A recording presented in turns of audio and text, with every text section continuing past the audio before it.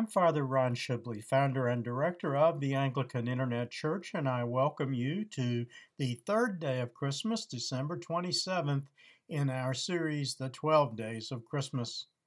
The key word for today is peace. On the Anglican Church calendar, December 27th is the feast day of St. John the Apostle, Evangelist, and Theologian. Sadly, even within the Church, the word peace is one of the most abused words in the New Testament. Here at the Anglican Internet Church, consistent with our teaching on Christian spirituality, we believe the word peace, especially in Luke 2, verse 14, and John 20, verses 21 and 26, has a spiritual and not a literal meaning. It is not, in the popular language of music, John Lennon's famous lyric, "The peace in Give Peace a Chance." The illustration is an 18th century Russian Orthodox icon from the Vladimir region of Russia.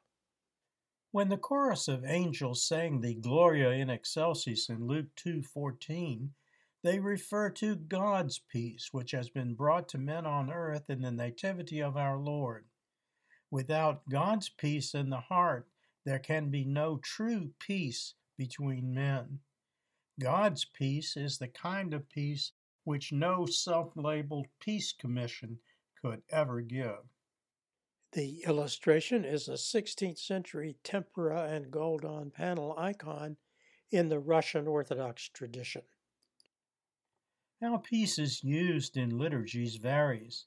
In Anglican practice, when a priest blesses the congregation, he says, "Go in peace and serve the Lord," referring to that spiritual peace which comes from God. In the Roman Catholic usage, the clergy say, "Peace be with you." In the Eastern Orthodox form, the phrase is, "Peace to all." The illustration is a 15th century Flemish miniature of the Annunciation. Nearly every New Testament usage of peace comes from the Greek eirene, which is related to the Hebrew greeting shalom, but with a different meaning. In the AIC Bible study videos, especially on Mark 4, verses 35 to 41, the calming of the seas, and Mark 6, 45 to 50, I point out that many other Greek words commonly translated as peace in Western Bibles, especially the King James Version, such as phimoe in the first example, in siapau, especially in the King James Version, meaning to be quiet or to be still. Where in the Old Testament shalom meant the possibility of earthly comfort and prosperity, or fatness in the King James Version, peace in the New Testament is nearly in all cases refers to the restoration of the right relationship between God and mankind that is made possible only by the coming of Christ at the Nativity and by his propitiatory death upon the cross, in which he offered himself as a form of ransom, paid in exchange for the forgiveness of the sins of mankind since Adam and Eve. When Jesus spoke to the apostles on Maundy Thursday near the end of his final address to them before going to the garden at Gethsemane, he said to them, "Peace I leave with you. My peace I give to you. Not as the world gives do I give to you." While he had not yet sacrificed himself upon the cross, he granted the apostles the kind of peace, quote, "not as the world gives," unquote, but one which comes only from God. Again, as I noted earlier, the kind of true peace not affected by acts or the absence of acts of any earthly governmental entity, whether national or international, or charity or politicians, or political party or peace commissions could accomplish, even though they would like you to believe otherwise. The illustration is again the Christ Pantocrator icon at the monastery of St. Catherine, Sinai, Egypt. Later in his post-resurrection appearance in the upper room described in John 16, verse 13, he says to them, "These things I have spoken to you, that in me you may have peace. In the world You will have tribulation, but be of good cheer. I have overcome the world. Thus, peace in Scripture, in nearly every case, is a spiritual and not a secular term. It is nothing less than that inner peace that comes from the reconciliation of sinful man to his Creator God, a reconciliation that is only possible owing to Jesus' propitiatory sacrifice upon the cross. The illustration is the Adoration of the Shepherds, an oil on panel nativity scene by German artist Martin Schongauer, painted in the Alsace region on the border between France and Germany between 1475 and 1480 AD, and now in the collection of the Gemäldegalerie in Berlin, Germany.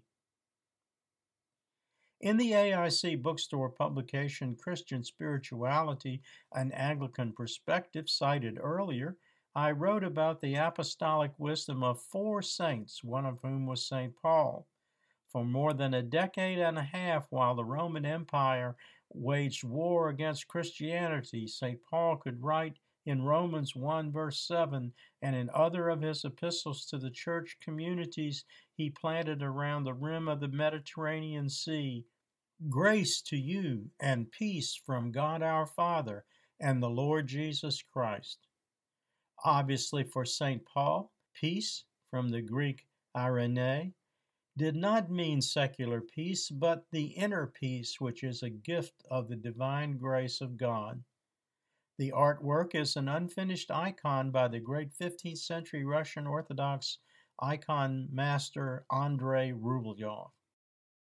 St. Paul also described peace as one of the, quote, fruits of the Spirit in Galatians 5:22, along with love, joy, long-suffering, kindness, goodness, faithfulness, and self-control. Here, like his contemporary, St. John the Apostle, who was, quote, in the Spirit, unquote, when he received the inspiration to write Revelation, St. Paul understood that it is only through the presence of the third person of the divine Trinity, the Holy Spirit, in our hearts, that we can enjoy God's peace. Another example of apostolic wisdom from St. Paul is his characterization of peace as a divine mystery. The peace of God, which passes all understanding, will guard your hearts and minds through Jesus Christ, from Philippians 4, verse 7. He means that the how it happens is beyond human understanding or reason. This implies that God may grant this peace to anyone out of his own divine and sovereign free will.